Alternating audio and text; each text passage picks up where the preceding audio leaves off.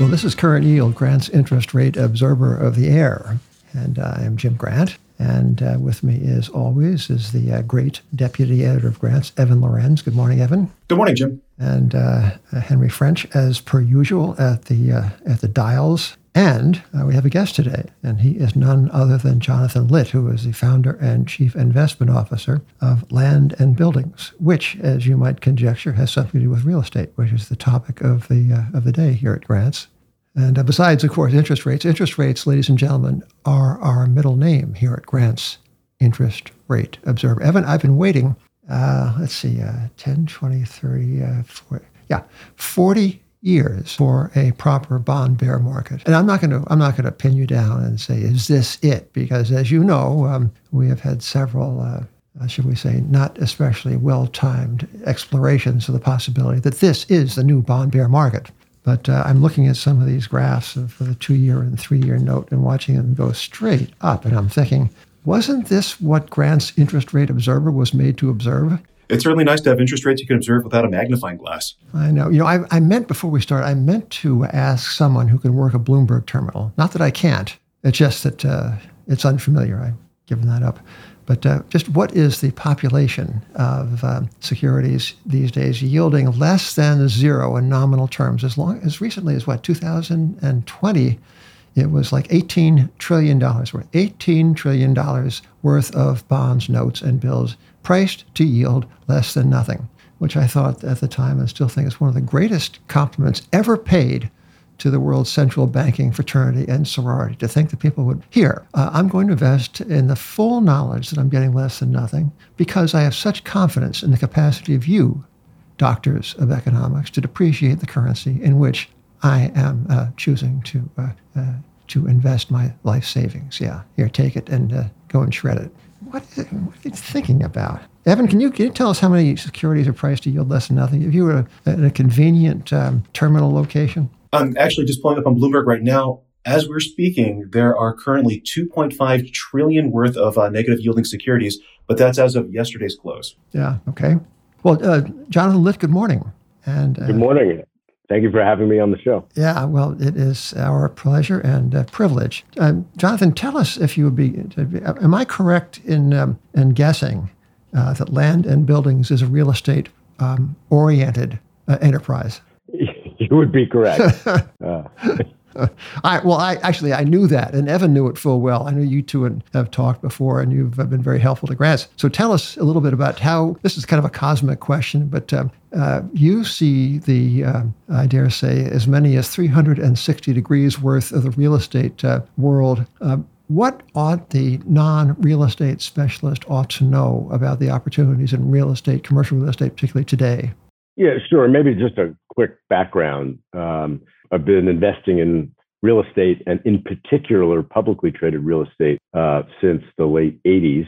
Spent a large part of my career on the sell side as a global property strategist and the U.S. property analyst. So we had a lot of time in the market during this bull market in bonds and looked at all categories of real estate as an analyst and today at Land and Buildings, where we invest in the last 13 years in publicly traded real estate stocks, including REITs. I think, the landscape of a rising rate environment such as we have today is one which is going to impact, depending upon the move and the extent of the move, really the valuations of all investments. In the real estate world, people talk about cap rates. And of course, cap rates are kind of interest rates spelled alternatively. Tell us about what a cap rate is and how cap rates are moving in the context of this really quite violent updraft in bond yields. Sure. It is interesting. Cap rates are the yield that you earn in the first year of owning the real estate that you buy. So you buy something for $1, you get a 5% yield. And so that's what a cap rate is. It's not dissimilar from a multiple that we talk about on the S&P 500, but it's the inverse. So a 5% yield would be a 20 multiple. For example, if you were looking at a traditional non-REIT equity security. Cap rates have been proverbially and persistently low in the context of very, very low interest rates on bonds and the like. And what has happened to cap rate? I dare say they don't, because they're not quoted in the Bloomberg and the Wall Street Journal every day. They are not necessarily fast movers, but they do trend. And what has been the trend in cap rates over the, say, past year or so? Is it something that is visible? Is it something that is affording people opportunities or costing them money? What's happening to cap rates? So I would take pre-2022 and then 2022 and separate them. Once the Fed, dropped rates and started the massive quantitative easing, and we had the fiscal policy stimulus, we saw the cap rates or the yield on real estate drop fairly dramatically. So the multiple going up. And we saw that a bit in 20 and more so in 2021, not dissimilar to the multiple expansion we saw on the S&P 500. This year, with the rise in rates, we have seen the REITs fall as much as 10 to 15%. And you bring up an interesting point, right? We don't have like a ticker on the screen that says what's happening in the private market. We have a ticker on the screen that says what's happening to the public real estate stocks that own the real estate. And sometimes the market public REITs will over or underreact, but what we saw as the Fed commenced its interest rate rise, quantitative tightening discussions, was that jawboning, I should say, was that the real estate stocks came under pressure, down about 10 or 15% at the low. Today, they're down more like 5%. And I think there's a rationale for why they're not down 15 or 20%, which I'm happy to get into. What strikes me as a paradox, Jonathan Litt, is that so many, Evan and I and Grants have our offices at 233 Broadway, the storied, beautiful Woolworth building, one of the first skyscrapers dated 1913, 1914. I forgot the date it went up. But before the Great Plague of 2020, the building was full. Elevators were full. The restaurant and the lot, ditto. Now, I don't know. Evan, 1/2 maybe of the traffic you see? I think citywide, the number is more like 1/3 people are going back to the office. No, what's not so great? Being spread out across the country and trying to keep the team on the same page and focused on task. That's why we are huge fans of Coda. Now, teams working all across the country. If your best work is spread out across documents, spreadsheets, and a stack of workflow tools you have to jump in and out of all day, you need Coda, the doc that brings it all together. Now, Coda is endlessly customizable and connected. It adapts to your growing teams and changing strategies, and it is synced. Make an update in a table, and it automatically shows up everywhere. No more relying on copy and paste to keep linchpin projects current. Your team can operate on the same information and collaborate the same way we all want to, quickly and efficiently. So with Coda, you can solve for just about anything. And right now, you can get started having your team all working together on the same page for free. Head over to coda.io/yield. That's CODA.io to get started for free. Coda.io/yield. It would seem to the layman, Jonathan, and I, ladies and gentlemen, we were speaking to a recurrent winner of the top analyst prize at Institutional Investor Magazine and others. It seems to the layman, Jonathan, that the physical properties themselves, we'll get to the stocks in a moment, but they ought to be trading lower, given the risk that what appeared to be the something temporary having to do with the coronavirus is now going to become, this is all rather trite, but a permanent change in the way people live and work. In which case, the earning power of these buildings is diminished. In which case, the taxing yield on them is diminished. And I don't see these changes in the what little I know about the quotations of actual buildings or in the securities of the cities that are looking down the barrels of a shotgun of much lower property tax to take. What, can you help us understand? Yeah, I will have to say I am not very popular among the owners of office buildings, in particular in Manhattan. But if you remember, it was a pretty scary time in March of 20 as we were all trying to figure out what this pandemic meant. It's, we don't have a lot of time in your business and my business to think about what it means for ourselves and our families. And we're immediately required to make investment decisions and commentary on what it means for the investment community.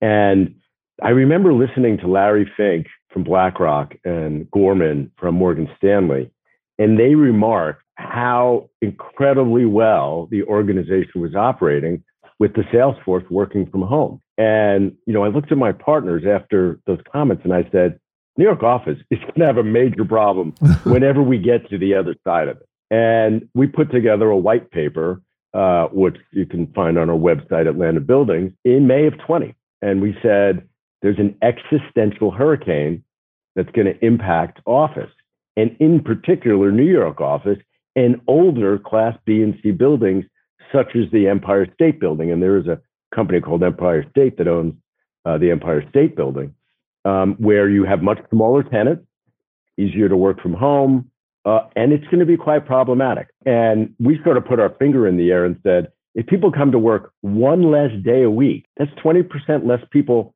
in a building, right, post-pandemic. And that could lead to 20% higher vacancy rates.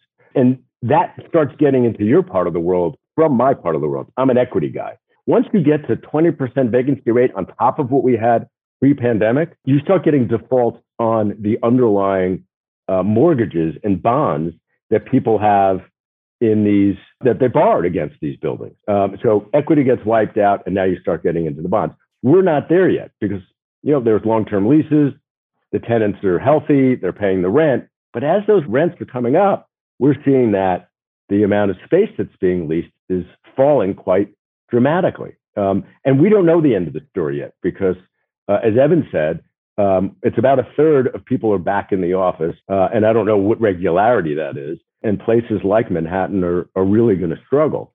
But with everything that comes out of the unintended consequences of the pandemic on a market like Manhattan office, there are beneficiaries as well, which I can talk about. But we do think the Manhattan office and office generally is likely to be challenged in terms of valuations and possible loan defaults for those that have too much debt on their property. I'd love to get into the winners, but just in terms of losers, prior to COVID, gateway cities like San Francisco and New York had some of the highest valuations and therefore the lowest cap rates due to the idea that these cities have limited room to expand and they've historically had strong demand for space. I remember like Class A office in New York used to be like in the low 3% cap range, which equates to kind of like a 30 times earnings multiple or higher. How bad do you think the decline in gateway city demand and kind of valuations are going to be? And over what period of time do you think this plays out? Well, so, before the pandemic, we were a bit concerned about office because really the only net lessee of office space was the co-working tenants like WeWork. So if you looked at the net absorption in a Manhattan, if it weren't for WeWork, we would have seen occupancy rates rising pre-pandemic. As we did more work on this before the pandemic and subsequent to the pandemic, if you looked around the country, markets like New York and San Francisco and Dallas, we're seeing net migrations of population out of the cities or declining growth or net migration out. And that's really a big demographic pig in the python. That's the millennials. We've all read about it now, but the millennials are at a stage of their life where, living in a small apartment in a major city is not really conducive to having 1, 2, 3 children. And they're at that point where that's the lifestyle they want. They started moving to the burbs. And obviously the pandemic materially accelerated that. So we had concerns about office pre-pandemic, more demographic related. And, that is a more substantial problem now that people can work from home and work from remote locations. Jonathan, could you compare the perhaps existential problem in the office market with what has happened over the course of many years with shopping centers? I remember when Amazon became a thing. And it became a thing, as Marty Hale was reminding us just the other day, it became a thing in cycles. The stock went to the moon, then returned to Earth with a thud. And so the movement to away from physical retailing was not something that occurred overnight, occurred over the course of 15, 20 years. And the timeline of the valuation of shopping malls, might that provide a guide or a model for the world's coming to terms with the new economics of work from home? Yeah, I think, you bring up a good point because there's the malls and there's shopping centers. And, prior to the pandemic, many tenants that were in the malls, the department stores, they were being adversely impacted by e-commerce. And so we had too many malls, 2,000 malls in America. And that's been rapidly shrinking. And the malls have been a very tough place for investing. Shopping centers are also overbuilt, but we really haven't seen the major adverse impacts from e-commerce the way we did on the mall business. And frankly, in the pandemic, I was most worried about the office, but I was also concerned that those people who resisted, either because they weren't that adept at technology or because they liked to shop, were forced to shop online. And I thought that was going to accelerate the demise of the mall and of the traditional shopping center. And really, much to my surprise, 2 years after March of 20, what we found was once the economy started reopening, people were going back to the malls. People were going back to shopping centers. We have all the people counter information. And people that like to shop in person are shopping in person. They might be buying less per visit, or there might be this omni-channel. They're buying, on the computer and picking it up online or returning it. But it's really, the people like to do it, they do it. And so the fallout hasn't been as bad as I would have anticipated as a result of the greater adoption of e-commerce. And remarkably, and particularly in the shopping center business, it's held up very well. Now, we had a big flush. We had a lot of retailers that went out of business. They closed a lot of stores. So the remaining retailers are healthier. But occupancies have bounced back in the shopping centers. Occupancies have bounced back in the malls. And it's proven much more resilient than I would have thought of. And, I totally agree with you. I would have thought it would have been much more of a bloodbath and that e-commerce, this would have sealed the fate of traditional shopping centers and malls. But it really has not had as much of an impact as I would have thought. I think it will at some point, but we're just not seeing it yet. You talked a little bit about how interest rates are impacting building valuations. How is inflation, in fact, impacting real estate? On the one side, I'd imagine you would get higher revenues because, when your lease renews, you could actually reprice it. Or some leases have, CPI ratchets within their own lease agreements. But even looking at that, I know that a lot of lease agreements actually have CPI caps, and they're well below kind of the 7.9% we saw in May.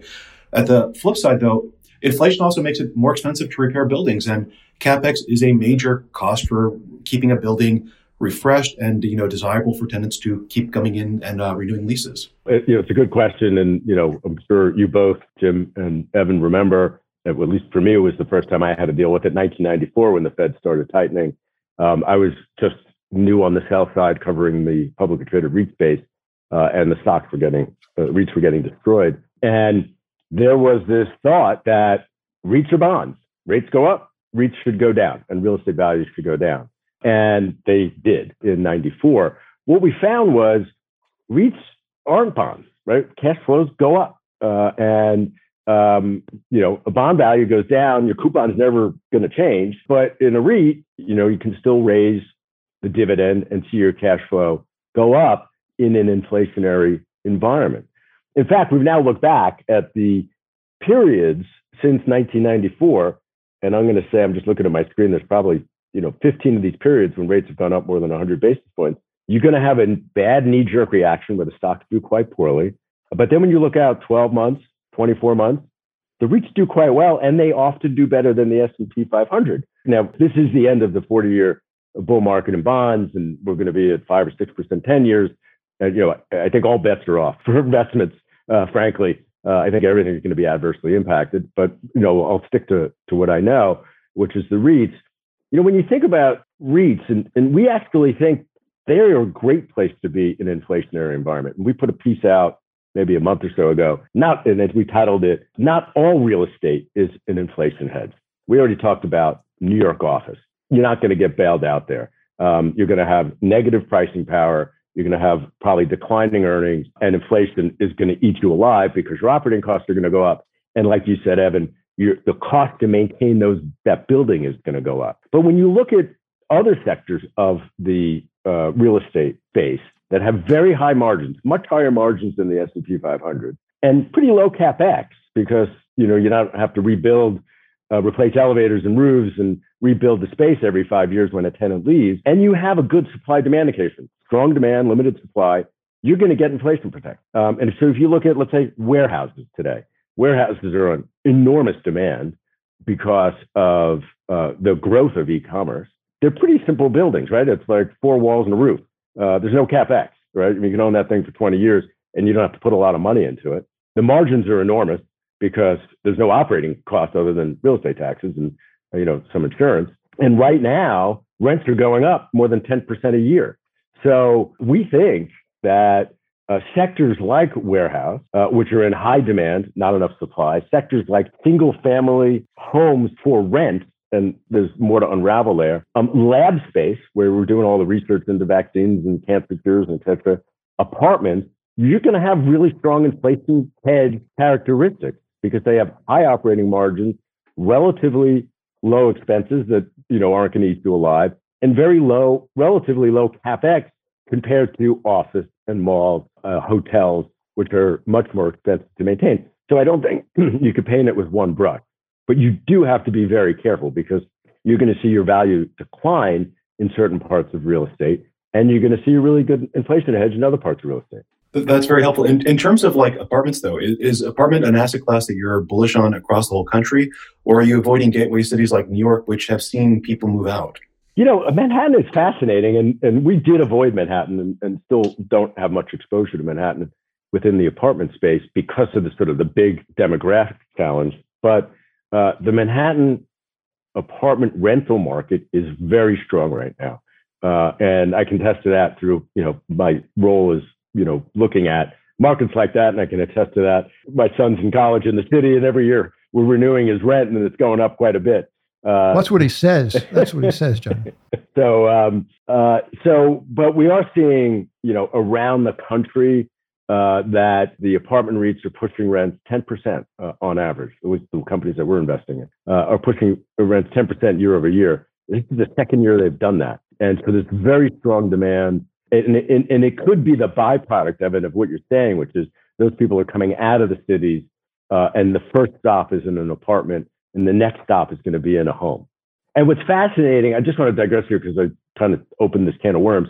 So there's a whole new asset class available for investors, which is to invest in a portfolio of single family homes, as opposed to people traditionally buying their homes. And it's been really red hot since, I'm going to say, June of 2020, with people going into the homes, accelerating the plan to move out of the cities and start families. And they want to rent. They want to rent either because they don't have the down payment, or they want to rent because they need the flexibility for their job or the school district, whatever the case may be. What's fascinating is we're thinking about it today. The cost of owning a home, between price depreciation and the rise in mortgage interest rates, the cost, that check you have to write every month is up 30 or 40% over what it was pre-pandemic.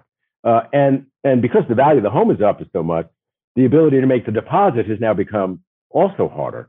And the option to rent your home is more attractive. We now have institutional owners that are keeping these assets in a condition and marketing them in a way which is much more attractive to somebody who might otherwise not want to rent a home from another individual. And so this business is being institutionalized, and also seeing just tremendous rent growth in the current environment, and it's still affordable compared to buying a home. What income vehicles especially strike you as desirable? I'm biased towards this inflation hedge protection.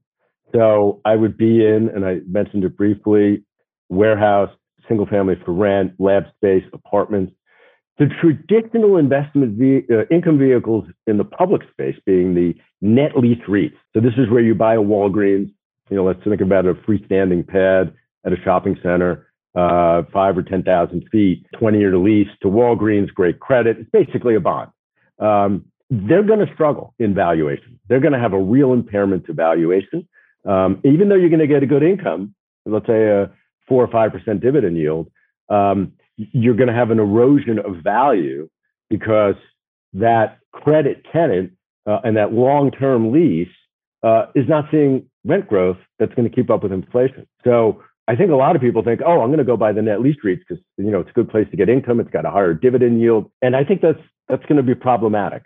And I think that you're going to see that the value of what you own is going to be under pressure as rates go up, and that income will be illusory because of what you're losing on the other side, which is the value of the investment. Jonathan, you mentioned a few minutes ago that a gentle rise in inflation, say if the 7%, 7.9 or 8%, whatever it's going to be next week, if that dwindles to 5, 3, 4, whatever, that is one thing. But if the inflation proves persistent and if it persists 5 and 6%, it's something very different. Can you help us understand what exactly is the crossover point that makes inflation more or less benign and the other side makes it more or less toxic? So I think it's a similar answer. I think it's going to be a problem for those the real estate that does not have pricing power because there's too much supply and there's weak demand. So it could be the net lease, could be shopping centers, shopping malls, office buildings. I think are really going to be challenged.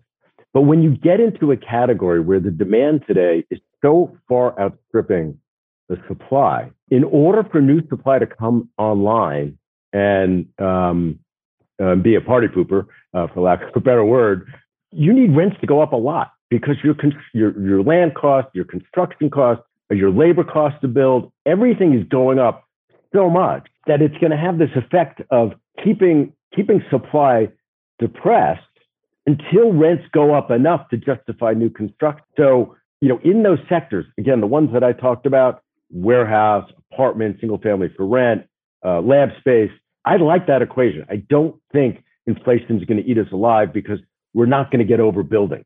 What typically happens in a Fed tightening cycle is publicly traded REITs do quite well in the tightening cycle, and they tend to outperform because there's a lot of growth and inflation, whatever. But when the wheels come off of real estate is when the Fed's done. Demand's falling, supply is typically peaking, and the capital markets then become tight. And if we look back at when we've had some very bad public and private real estate markets, it's typically at the end of the Fed cycle.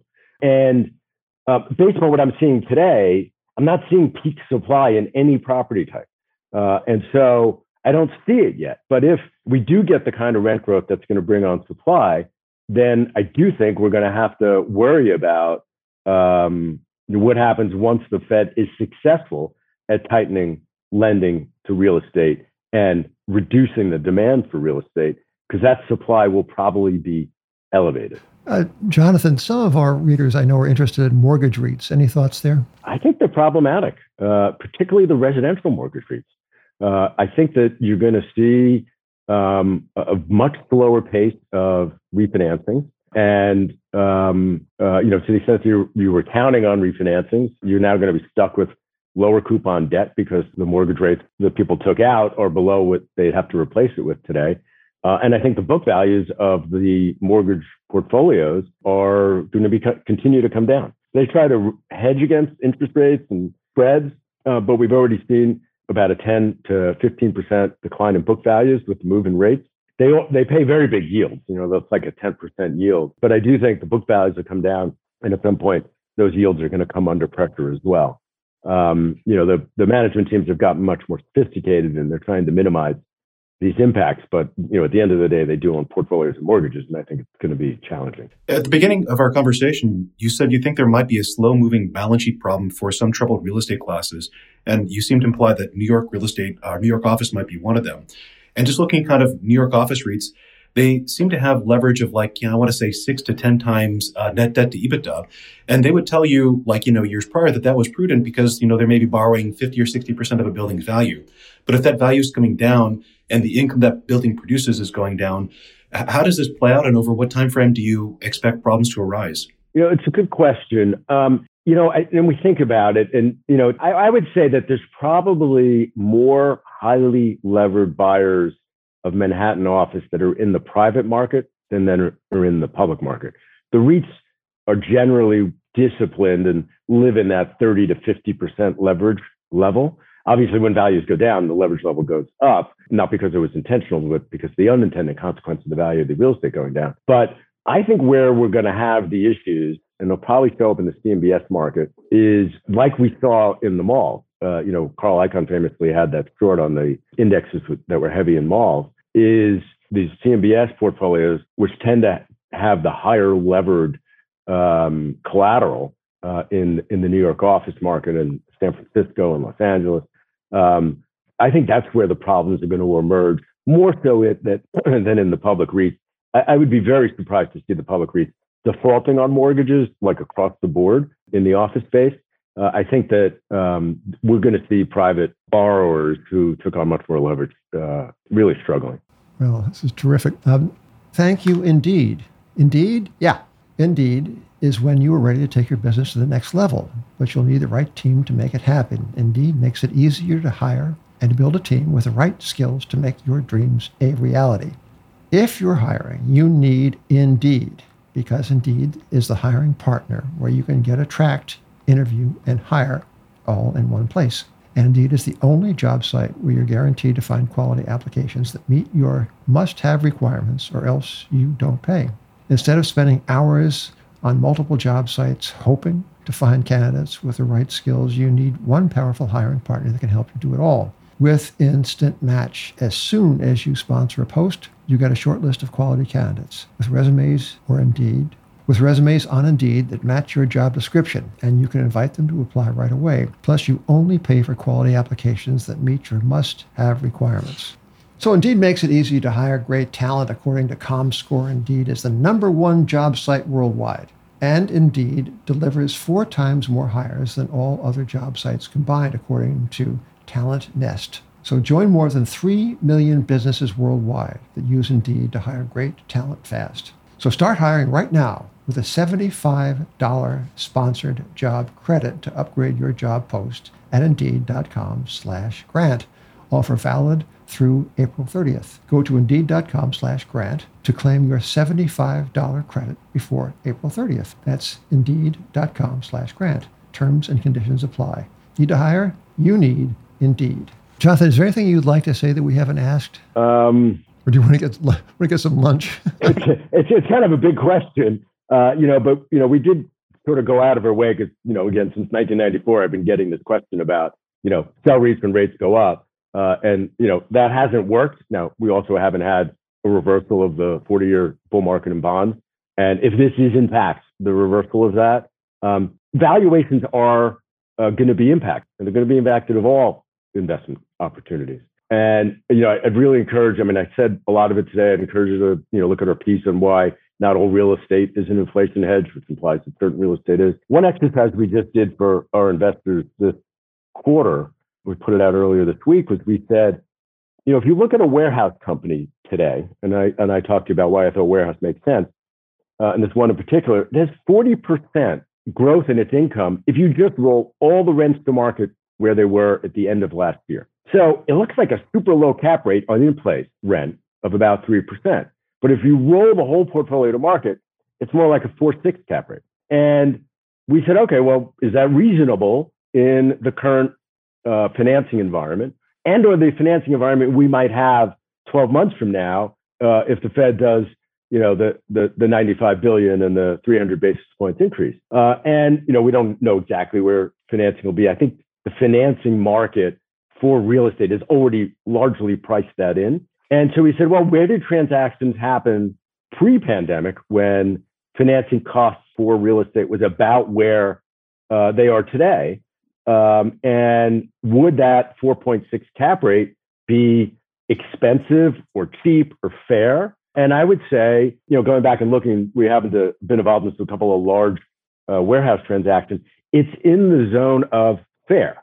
So bargain basement, not super elevated. Plus it has the inflation hedge characteristic. And so we think that's okay. Again, we did the same exercise for net lease and for office, and they are problematic. That would be my last point to make on where we see this. Well, this has been terrific. Jonathan, thank you so much for being with us. Evan, I will see you around the campus. Henry, thank you. And ladies and gentlemen, thank you for listening. Until next time, this is Jim Grant on behalf of Grant's Interest Rate Observer.